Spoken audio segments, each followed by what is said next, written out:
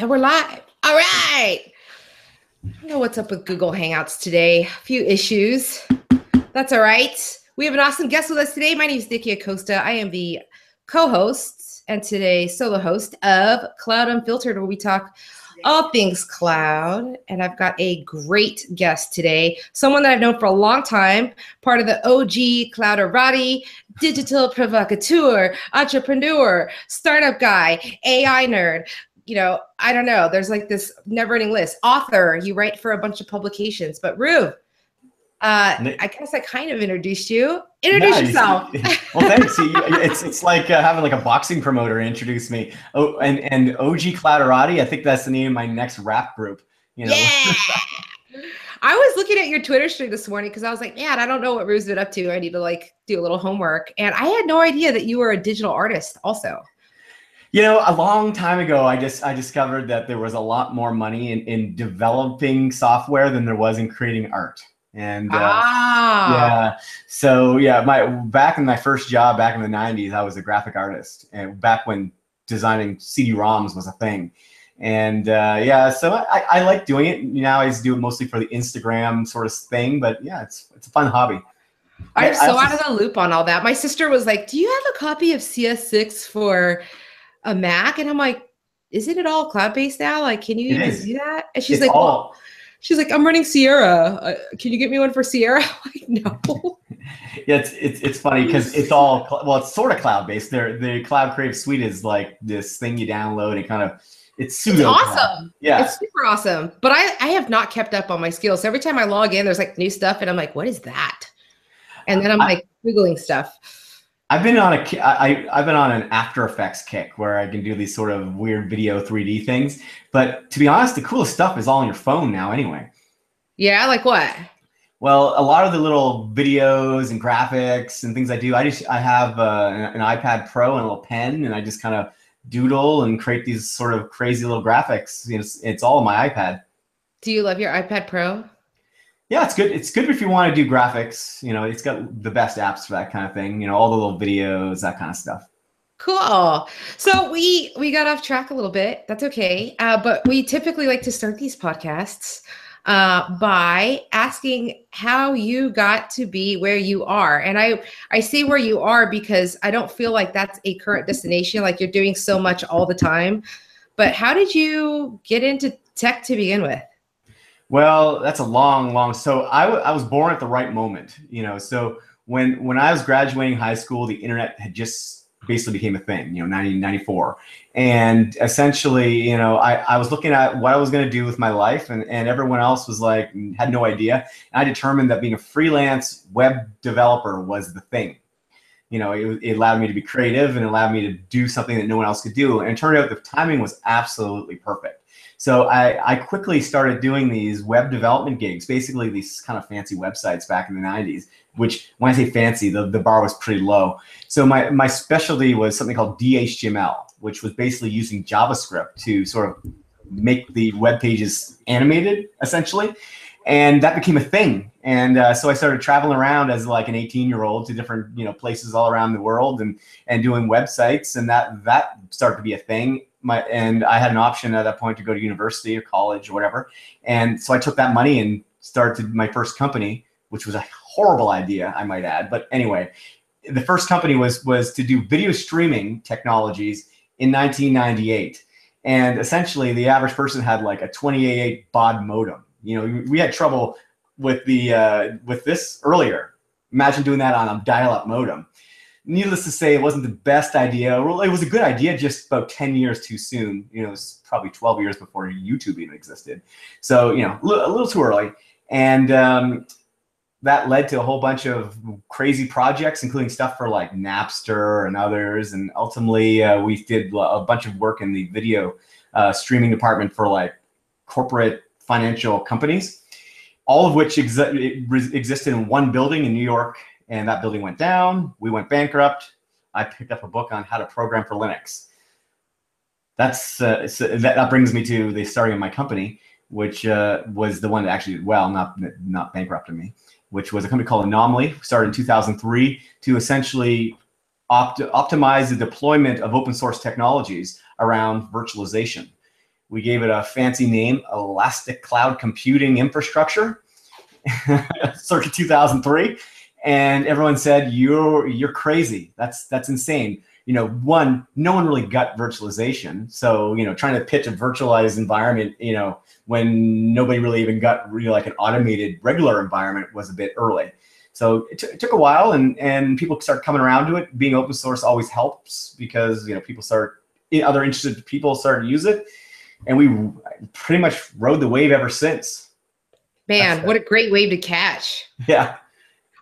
When I was in college, I was a field producer for MTV's Loveline with Dr. Drew and Adam Carolla. Do you remember that show? You know what? One of my first website projects when I was doing the video stuff was for an MTV project called SonicNet.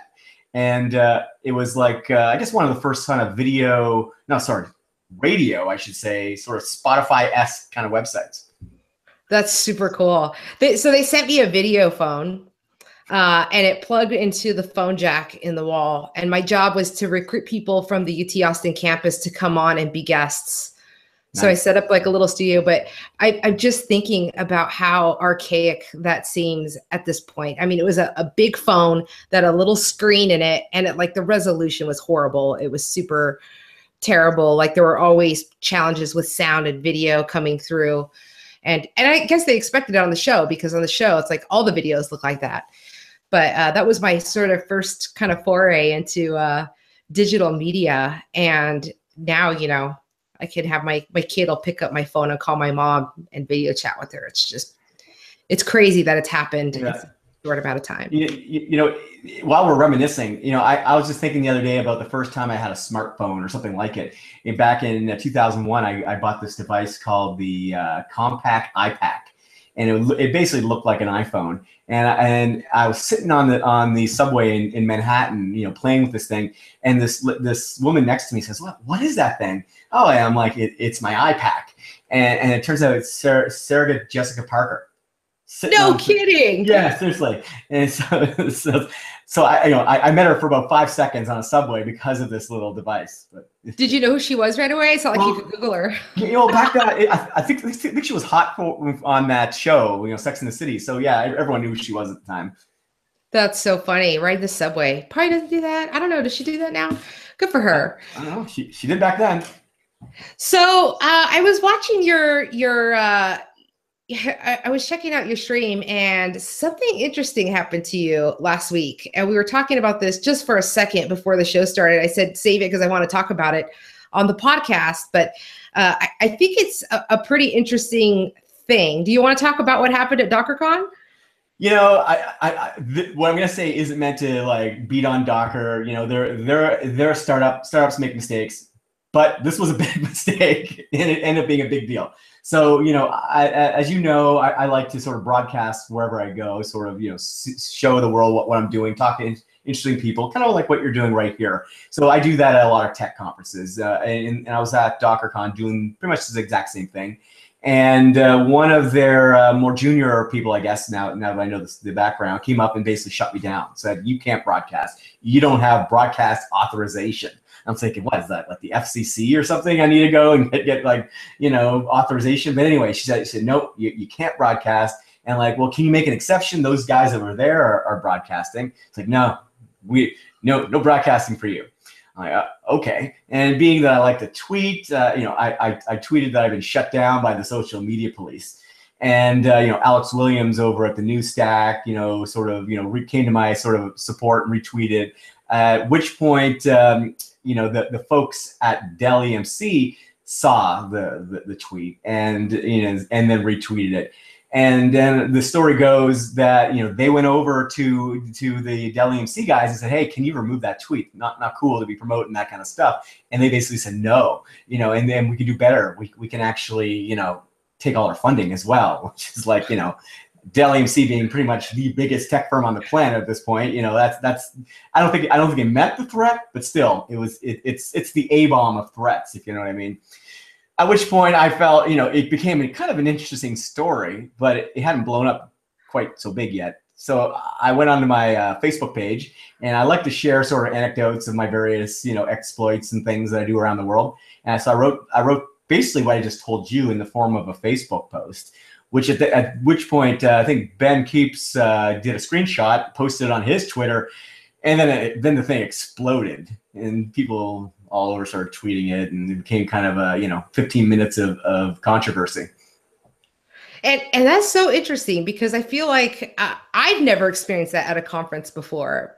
But, I was watching an interview with Dave Chappelle, and he was talking about how, he doesn't want people live casting his performance because it kind of ruins the jokes for everyone else who might pay for a ticket, later on down his schedule. But as far as like a personal device capturing like a Periscope or, a Snapchat or something, I've never heard of that before. And in fact, I went over to the DockerCon Code of Conduct, and I didn't see anything that would prohibit anybody from kind of casually opening their phone and doing an interview or something of the likes. And so I'm wondering now, like, is this something that we're going to start to see at conferences? Like, what is the risk to conferences? Maybe I could understand if it was like a live talk or something like that. But as far as like being on a show floor in a convention center in whatever city you're in, I wouldn't ever think that, popping open your phone and doing a live Periscope would be something that would be, punishable with the threat of getting kicked out or whatever. Yeah, seriously. These tech conferences are kind of boring. Like, let's be honest. The show floor isn't exactly a hotbed of entertainment. So one, I do it for something to do because otherwise I'm just standing around and having the same old conversations. Two, it's a reason for people to come to me, and it's a way for me to meet other interesting people. So, and three, you want to promote the things that are happening. If you're a conference, why wouldn't you want someone to go out and say, hey, I'm at ABC conference doing some cool stuff? There's not really much downside to it unless you purposely do something to make it negative. So I think that, a lot of these companies, a lot of conferences, they spend a lot of time in what they describe as influencer marketing. And they want to invite these types of people, the people who have a targeted audience for one reason or another. They don't have to be the Kardashians of the world, but, I've got a pretty geeky audience. It's not the hugest audience, but it's also not the smallest either. So it's a mutually beneficial type of thing. At least I think it is. So shutting someone like me down just doesn't make any sense. I love that you don't live down your digital provocateur name. I mean, good night. I wouldn't want to make you mad at a conference. I'm just saying, as an organizer, I'd be like, hey, like. I wasn't trying to be, like that. I'm not a sociopath. I have feelings, and the other people have feelings. People are affected by the things I say. I get it. I'm not trying to go to my way to make people's lives difficult. But when a story appears on a silver platter, I just can't help myself. Where are you living these days, Reuven? I was in Toronto for a while, I was in Seattle for a while. Now I'm back in Toronto. I'm Canadian. So turns out being a Canadian in the US wasn't as streamlined a process as I would have hoped. So here I am back in Canada, but I'm all over the place. The company I'm working with is in San Jose. So tell me the name of that company again, because I kept typing it wrong. Yeah, I know, it's funny. It's called Ep06. It's a startup. We're like the world's worst stealth company. I think we were technically still in stealth until someone tells us otherwise. But we've been, I've been heavily promoting the thing. So I guess stealth is one of those terms that probably means not too much at this point. We focus on securing container technologies, specifically around Kubernetes and things like that. So let's talk about just cloud and containers and all of that, because, obviously you've been involved early on as a clouderati, an OG clouderati. You've been living in this cloud world for a really long time. And, it's interesting to me because I've seen, some people just kind of hit the ground, embrace cloud and start running. But then I'm also seeing, companies that are just now getting around to embracing cloud. Meanwhile, a bunch of other people are off to the races doing containers. Tim Crawford says, we need to take a break because people just can't stay up to date with what's happening in tech. But what are your thoughts on cloud? You've seen OpenStack, AWS, there's Google and Azure now. There's, all kinds of container technologies. What are your thoughts on the state of the union for cloud in general? Well, we're on the third generation of cloud when you think about it. So when, the early days when we first started, it was essentially, an API on top of some hypervisor and virtualization, and doing that through the means of, some scripted automation. And then the next generation, we saw sort of the emergence of sort of containerization and being able to sort of quickly spawn, applications in a sort of fast flux. I need machines for a small period of time, and I don't need them to last more than a minute or two, rather than days or weeks. And now we're going into third generation, where we see things like serverless architectures, where it's event driven. Things last for seconds. Underneath it might be a container, but ultimately that's all sort of obscured from view. So you're right. You're an enterprise saying, "What the heck is cloud?" It's three things at this point, right? And it's evolving so quickly that they hadn't even gotten their mind around the first generation of cloud before the second and third took off. Sure. And as far as, containerization goes, I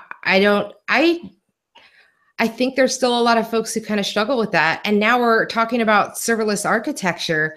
What are the benefits of having containers and serverless architecture?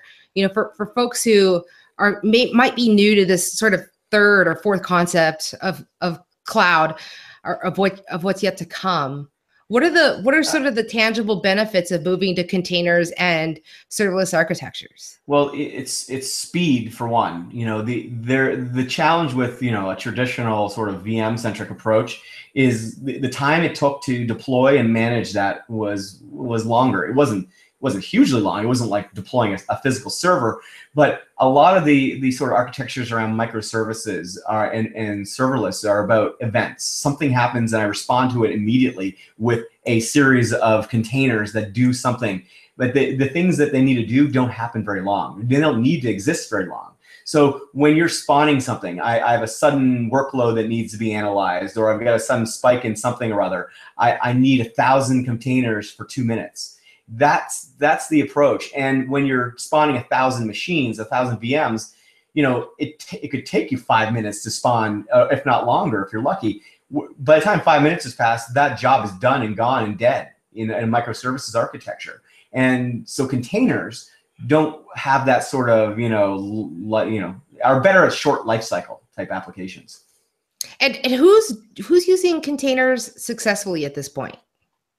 There's a lot of focus on what I think we were calling a couple of years ago, composable architectures. Still the companies that are doing it best are still the biggest, funny enough, like the Googles of the world and the Netflix, and Amazon uses this within almost all the applications that they build and deploy, for their new services. So they kind of practice what they preach within that. So, unfortunately, the best examples of these applications are, in terms of at scale, are probably the biggest companies, which is ironic. The other companies that you're seeing use these types of architectures are the companies that are emerging in the AI space, companies that are using sort of advanced intelligence, these kind of black boxes of intelligence that'll do things like neural nets and understand things that are almost ununderstandable to humans, which is another challenge. But they're using these types of applications as well to sort of save money, because they take huge amounts of compute, but need to do some things very quickly.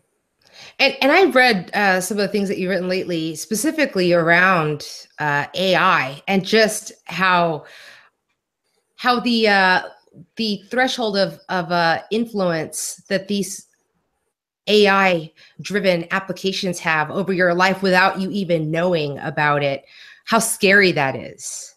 You think people realize it at this point? Well, probably the best early example of that, it would be like credit card and credit card fraud, right? It knew that you were spending outside of your normal spending habits. It would call you and say, do you want to? Are you sure you're in some foreign country doing this transaction? Well, no, I'm not. I'm at home. Now the scary part is you can apply that basic idea to just about anything. Like you could do psychological analysis. Hey, let's look at the people most likely to buy or not buy or do other things like that. So, one of the scariest things in terms of politics and how this is used is in the use of apathy. So it's not getting people to do something, it's getting people to do nothing that has the greatest effect. And if you look at political movements, now it's like if you can convince a small segment that the person that they were most likely to vote for is not worth voting for, it means they're not going to vote for the other guy, but they're not going to vote for that other person either, which means that's just enough to push that other person into a win. Which is super scary. Yeah, it's terrifying, right? Terrifying. Yeah, it's apathy as a weapon, you know. Yeah, and you know it's interesting too when you talk about just all the sort of dynamics that are happening in the world. I guess being Canadian, you probably have a slightly different maybe take on it because Justin Trudeau is super awesome. But I like you took a lot of interest in that Cambridge Analytica company. I thought it was super fascinating that they were able to micro target and be able to just tell kind of what your habits were based on the pages that you've liked. Yep. That's scary. There's also, you know, if you look at sort of what's happening with social media, Twitter, Facebook, things like that, and the ability to manipulate those algorithms, it's and to your benefit as a social media, you know, let's say influencer, for back a better term, it's crazy. So, for example, I'm interested in this type of stuff, so I did a test. Basically responding to Donald Trump tweets with just like stupid pictures and stuff to see what responses I would get. And what the takeaway was this: if I could respond, you know, with just like a picture of something stupid to a Donald Trump tweet within the first 30 seconds, I could get 400,000 or 500,000 views. If I waited, you know, a minute, it would go down to about 100,000, which is still good. If I waited 5 minutes, it would go down to about 20,000. If I waited 10, basically nothing. Interesting. So, yeah, there's like this velocity associated with these algorithms, right? So speed, it's almost like if you look at financial trading, you know, the speed in which you can do a trade directly, you know, relates to how much money you can make and stuff like that. The same thing is kind of happening in social media. There's these really complicated algorithms. People aren't particularly good at determining how these algorithms work. Machines, on the other hand, are awesome. So it's almost like if you can, I don't know, reverse engineer these algorithms, you can reverse engineer the people that these algorithms are connected to and then influence those people. Have you ever had a conversation about something completely random and then like within a few hours an ad for that random thing shows up in your Facebook ads? Yeah, it's retargeting. So you know, all that data, there's a fire hose in both Twitter and Facebook and things like that allow you to do demographic profiling. I'm talking like talking to a person, like in real life. Oh, that's terrifying. It's happened to me like 3 times in the last month. That's why I asked. I don't know, but you know, hypothetically, I don't know of any technology that does this, but hypothetically, let's say Siri's listening on your conversation and could pass that information. I sure as heck hope that isn't happening, but yeah, that's terrifying. Reuven Cohen likes chocolate. Yeah, let's see what happens. Yeah. It's the other thing you could do is in sort of character assassinations and stuff like that. You know, the ability to find the weakest point in someone's existence to take advantage of to basically bring them down. It's just, you know, there's so many terrifying uses of this technology. Oh, you're scaring me. I'm hoping that I believe in the goodness of people. I think good things are coming for all of us, but it does present a lot of interesting opportunities, both for companies who use technology and companies who provide sort of, you know, security analytics, like all of these sort of back end operational things under the hood, in order to make money and to survive and to make sure that their reputations are intact. Right. So I think it's interesting. You know, there's another shift happening, which is even more interesting. So you always hear about, you know, these, you know, mundane jobs that are going to be replaced by, you know, bots and AI, you know, the truck driver being the kind of prime example. But what's interesting is there's been this shift towards creative pursuits, things like music and art and other things that are now being created by bots. So, you know, what's worrisome is once this technology sort of, you know, gets embedded into the more creative side of the world, what does that mean for us? As a siren goes by. Yeah. Did I set that off? No, that was an actual fire truck cruising by my house. You were talking at Mobile World Congress, I think. I was watching one of your videos, but you were talking about NFV too, and kind of what the state of NFV is. And I work at Cisco, who sponsors this amazing podcast. Ding. But I'd like to get your thoughts just on NFV in general. It seems like something that's been around for a while. Seems like something that doesn't have mass adoption. Seems like something that, a bunch of different people have different opinions on. But why isn't it taking off as quickly as we thought it would? It's too complicated. From a 10,000 foot level, who wouldn't want a virtualized network? Make it easy, programmatic, software oriented. All those things make sense.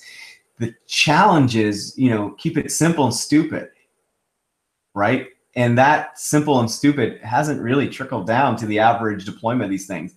It's still complicated. The real question is, do people want traditional networks anymore? Do they care about these, all these various layers? Do they just want something that just works, and is secure? Is that layer 7? Maybe. Is it layer 3? It's probably. Is it all the above? Yep. So the question, I think, in terms of limited adoption is in the complexity. And the complexity it's complex for complexity's sake. It's almost like it needs to be complex so we can justify, and I'm not pointing out any vendor or anything, to justify the existence of some of these people who put that technology out there. So I don't know. So you think there's like elements of self-preservation in not transitioning to technologies that just work?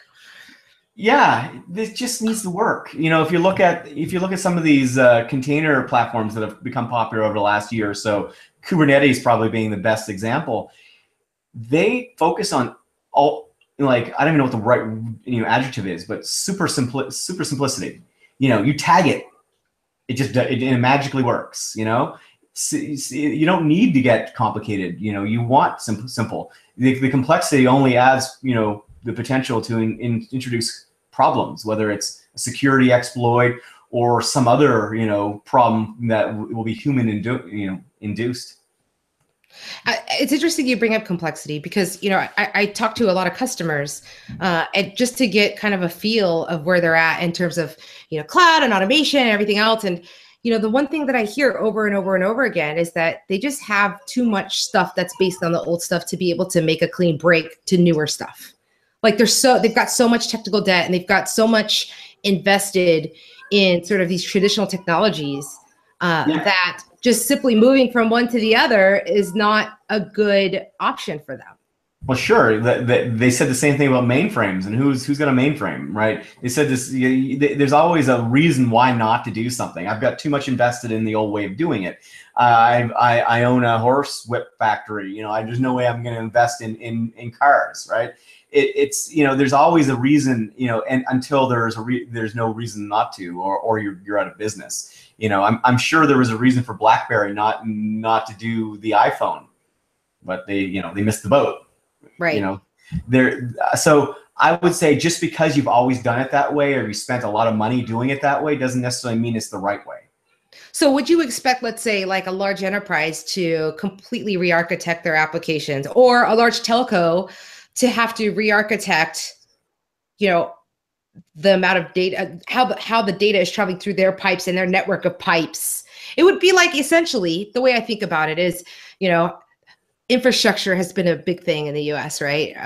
On the campaign trail and now in real life. But our infrastructure is crumbling, and everybody knows we need new infrastructure, but it's such a complex and big task. Like, you can't just blow up all the roads and start all over again. You've got to plan it out and map it out and make sure that you've got alternate routes and blah, blah, blah, blah, blah. Like, at what point do you say, is it enough's enough? Like, well, there's always a transition, right? Yeah, I'm probably, any of your more right-leaning listeners are going to probably call me out on this, but I'm going to say it anyway. When it starts affecting kids in Flint, Michigan, that's when you do it. Before, hopefully, so was it worth it to poison a whole generation of kids because you didn't want to spend, a couple $100 million fixing the water? That's what we're looking at. The infrastructure is not infinite. It doesn't just last forever. It needs to be changed. It needs to be fixed. It needs to be updated, whether that's some pipes with lead in them, a highway, a telecom infrastructure. None of this stuff is going to stay as it is today. It's all going to need to be upgraded. The question is, do you do it today, tomorrow, or when the thing collapses? Or do you wait for a company to come in and build all new infrastructure and just flip the switch and move to that infrastructure, right? Or that provider or that option? I mean, I don't think anyone expected, I know Uber is like the most overused kind of example of companies that are disruptive, but I don't think anyone expected, Uber to be as disruptive as quickly as it was to the taxi industry, let's say. And the reason, beyond the fact they do some questionable tactics around management, why they were is the use of algorithms and the use of understanding the flow of things. Those things happen to be people and cars, but they applied, advanced, machine learning understanding to things that no one had ever really understood from that point of view, and say, hey, we can optimize the logistics of this system through the use of advanced technologies. Now, the question is, how many other industries can we apply those types of advanced algorithms and understanding to and disrupt, revolutionize, whatever you want to say, to them? My guess is just about all of them. I think there's huge amounts of inefficiency in just about every aspect of our society. And that isn't just limited to making money. That's in just about all aspects of it. That's why do we get up in the morning and what do we live our life for type of stuff. Yeah, I wonder a lot. I think a lot about the future. My whole MO is to look like I'm from the future, just so you know. Nice. But I'm wondering like how different our kids' lives will work than ours do presently. Like, right now I walk in my house and I, flip a light switch, and I've got, now the ability with smart lighting to do geofencing to where I can just walk in my house. It knows I'm home and it automatically turns the lights on for me. And I can imagine like walking from room to room and stuff just comes on as you need it. I mean, and that doesn't seem that far away. No, it's accelerating. So I think the fundamental challenge our children will have is an existential one. What's the reason? What's the purpose of all this? Is it to get up and do a job and make money?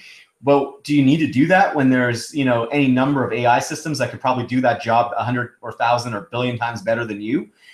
At that point, what does it mean to be a human? What does it mean? You fall back on your digital art career, unless that's taken over by robots, in which place you might go to a cave and write on some walls. I don't know. I don't know. Yeah, but that's the challenge, right? So what we're seeing is the first steps of that. We're seeing, when my kid getting on the phone, when he has a question, he asks Siri. That wouldn't have even existed, before, for a few years ago. The fact when he was born was he's probably the first generation that would never know what a smartphone wasn't, right? It's always been around. And the integration of these technologies into their lives is really interesting. And I'm not necessarily saying it's a bad thing, but it's certainly going to change the way they interact and perceive technology, for sure. I just saw an ad. I think it was attached to one of the articles that you may have tweeted. I think it was on Mashable, but it was about the new Honda lawn Roomba. It basically, you plop it down in your yard. It has anti-theft stuff built in. You press a button and it mows your lawn. Yep. And I was like, man, like, wait, how much is that? And I started looking online. I realized there's a whole bunch of companies that make these. And then I realized that for what I paid my lawn guy in like 4 months, I could just get a robot to do it. It's true. And that is like, that puts me in a conundrum. I'm like, man, like, I think my lawn guy is about to get automated out of a job. And I think about these industries, but I also see that there's people out there who are really investing in companies that have a good element of human support and service, good, friendly support. So there, in 50 years, there'll be businesses that pride themselves on being, human, literally. It's like, it'll be like, 1985 again or something, customers, interact with real people. Come to a bank and meet a real person. Yeah, exactly. I'm like, oh my God, I'm sure there'll be a point where it goes full circle. But it'll be interesting, for sure. And there's gonna be a lot of change. People talk about sort of the outsourcing of jobs to foreign countries and whatnot. I'm not worried about that. I'm worried about the outsourcing of jobs to things that aren't human. Right. But in a way, doesn't that entail having jobs that are behind the scenes enabling these technologies? Like, I see a need for tech, like, to enable the next generation. Like, my kid needs STEM skills. He's going to have to learn STEM skills. Like, Well, okay, I don't want to be a pessimist because I don't want to say our kids are not going to have jobs or anything. But let's look at that for a sec. So let's say your kid becomes a programmer. You know, what's saying that a program can't be programmed by another program? You know, there's no reason for a human to do programming. And if you look at the advancements in programming today, most of the major advancements are happening in forms of automation, in terms of the things that programs create themselves when they need it.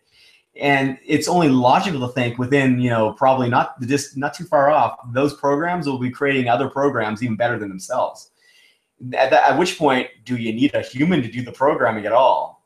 I would say no. And then I don't know. I think there's a human element. There needs to be human input, just because, I don't know, maybe if there's a mass scale of artificial intelligence that has emotional consciousness, then there's a series of companies that have come out that are doing, emotional intelligence based analytics. I think the company's called Receptivity. And what this company does is they've got an API that essentially will look at a person and a series of things they write and understand their psychology, and then be able to adapt based on that psychology. So I've got a bot that I use from a company called Zoom.ai, and it tells me basically every morning what I'm going to do for the day. And not only does it tell me that I've got a meeting with Nikki at 3:00, it actually will do a psychological analysis and tell me how best I should interact with you. It's apparently, according to this, it thinks you're an extrovert. Wasn't exactly it. Yeah, it wasn't exactly a stretch. You got a podcast. Yeah, don't say. Yeah, you don't say. But it gave me a whole slew of overview of your psychologic. Yeah. What else does it say about me? I'm curious. It says I should let you talk. Stuff like that. Really? Yeah. And it's best to ask you a few personal anecdote, questions. So it goes in and gives me sort of an idea of how to interact. Obviously, I know you, so I'm like, well, that's obvious. But imagine for someone you've never met before, and it gives you just a little bit of an edge when trying to sell a new deal or whatever. I've got a lot of podcast guests coming up that I've never met before. So I might need to get me some Zoom AI. Full disclosure, you're an investor in Zoom AI. Oh, yeah, you did. Yes, I'm an investor. I invest in a lot of AI things. AI is a hot space. I figured, hey, if I'm going to get replaced by AI, I might as well be the investor in Skynet. I don't know. Yeah, put your chips down on red and black and green. You're gonna exactly. Hit it somewhere. Yeah. Not a bad gamble. So we talked a lot about kind of the future, but presently, what new technologies are you following? Like, what are some of the things that are coming to fruition that are good stuff? I'm very intrigued by the accessibility of neural nets. So before, TensorFlow and some other technologies came out, it was ridiculously hard to create smart things. That level of complexity is going away. So, I'm now able to look at things and analyze things much more easily than I think was possible in the past. So I'm really into sort of finding competitive advantage in areas that other people don't have competitive advantage in by doing that kind of analysis. So I think anything in a neural net space is particularly interesting. So you're using neural nets to figure out what companies to invest in? Yeah, exactly.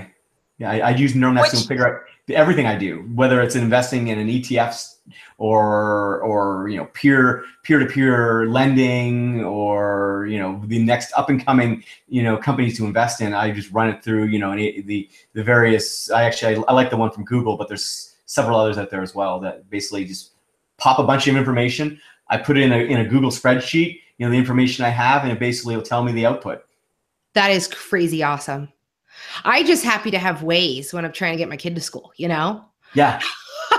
Waze is awesome too. Yeah. I want Waze for my life. That's cool. That's Zoom.ai. Check it out. It's Waze for your life. It'll help you navigate those things in life, right? It'll make suggestions. It'll tell you, leave earlier, don't forget about this, don't forget about that, all that kind of stuff. Wait till it helps you keep your marriage on track. Oh, my marriage is good. I don't need all that. Well, me, I'm on the road half the time, so I might need a little. Send wife flowers, right? Yeah. It's smart to know that she prefers a purse or shoes or something. Oh, really? Is it like going to her Facebook profile and checking out her stuff? It doesn't do that yet. I'm saying or going to her Pinterest boards and seeing what she's pinning. Oh yeah, right. Yeah. Yeah, lucky us. Well, that's not that there are worse things that could come from AI. I know a few men in my life and women that could definitely be reminded of their anniversaries and birthdays and other things. So, oh man, it makes me feel dumb. You know what I was thinking about where we've been talking about this too is like, I'm looking at like the curriculum for my kids in first grade, and he comes home and he brings his homework home, and it's really not that different than the homework I used to do. And I'm like wondering to myself, because you were mentioning if your kid has a question, your kid asks Siri. Like my kids have been asking Siri all kinds of stuff. Like I'm overhearing stuff that I shouldn't be hearing, right? Or maybe I should be hearing and saying, hey, don't say that. But my kids are asking in their own voice, hey, Siri, XYZ, and getting answers and finding web pages. And I'm like, man, should we be teaching our kids kind of like this Googleable knowledge? Should they be memorizing Texas history? Should they be learning about it? What version should they be learning? So I've got a son in the second grade as well as one in the first, and so it sounds like our kids are around the same age, and it's terrifying, right? It's like I don't want to go into the details of what they were looking at, but let's just say I stumbled into their room one day and they were asking series questions that no 6-year-old should be asking. And it's like, what in the world's going on here? So then, I'm in a position where I have to, explain to them, well, that's not appropriate. You can't ask those sorts of things. And then I'm trying to figure out how to lock this silly thing down so, that doesn't happen again. But yeah, it's strange times we live in. Meraki can help you with that. Ding. Oh, really? No, honestly. So the co-founder of MetaCloud will be joined. And I think we get a pretty awesome discount with Meraki. And I should probably order one because it looks really cool. But you can actually import these kind of block lists that are kept up to date, that are open source, that are out there, and with like a click of a button, import them into your Meraki, and it'll, by device, you can actually set parameters on what your kids have access to and add to block list and manage which device should get priority. So if my kids are all streaming and playing video games in their room and I can't download my magazines, I can say, hey, give me priority and bump them down. Really, really cool stuff. But you were talking about ease of use. And that was one of the more impressive things. And I noticed that there have been some companies that have come out with specific devices that are aimed at kids' tablet use to monitor time, to monitor, websites. It's hard now because there's so many devices. Like you pretty much have to account for everything. Yeah, and there's a hand-me-down system here in this house. So, they basically get my old phone minus the SIM card. And, then I try to lock it down best I can, But yeah, and it kind of trickles down to the youngest. I don't know about a 4-year-old having the phone, so I've been sort of holding off giving it to her. But yeah, you're right. So if it can block Siri, then that would be awesome. And while we're on the self promotion, I get a lot of networking gear from various people who want me to try it. So I'm always happy to try it and let you know what I think. Oh, got it. Ding. I'll talk to my friends at Meraki. Exactly. It looks pretty cool. I've had friends that have installed it, and I just haven't ordered it. I'm not a networking geek. Like I can log into a router and screw everything up, and reset it back to factory and start all over again. That's about as far as I can get. If there's a YouTube video, I can do it. But Meraki looks pretty slick. Looks pretty easy. It does look pretty nice. So, Reuven, we have talked about a lot today, but tell us, you and I, thank you, agreed to join a panel that I'm hosting at the Red Hat Summit in Boston in a few weeks. Where else are you going to be? How can people get a hold of you? What should people follow? At Reuven, R-U-V. What else? Well, yeah, I spend way too much time on Twitter. Next week, Red Hat Summit in Boston. The week after that, the gracious folks at Dell invited me to fly out to Vegas and spend some time with their crew. I hear there's like a Ferrari Lamborghini race. That should be interesting. And rough life, I know. And after that, going to BlueCon, which is a pretty cool developer conference, I think, just outside Denver. What's your favorite conference? I don't know if I got a favorite. I don't want in terms of, it depends what you're looking for. If you're looking for like raw party capability, the best one probably now is AWS. They get the biggest group of cloudy folks anywhere. Lots of parties. I like more. I like smaller. More type things. I've been really liking the events that the Cloud Native Foundation have been putting on recently. They've done a really good job. It's not too big, really smart people, the right people. Obviously, GlueCon's always a good one. Lots of smart developers that go to those sorts of things. Again, I guess for meeting people, smaller is better. Yeah, Mocktoberfest is probably my favorite conference. Oh, okay. I've never been. I've heard good things though. Go. It's amazing. And they bring it with the food and the craft beer and it's amazing. It's a good one. Cool.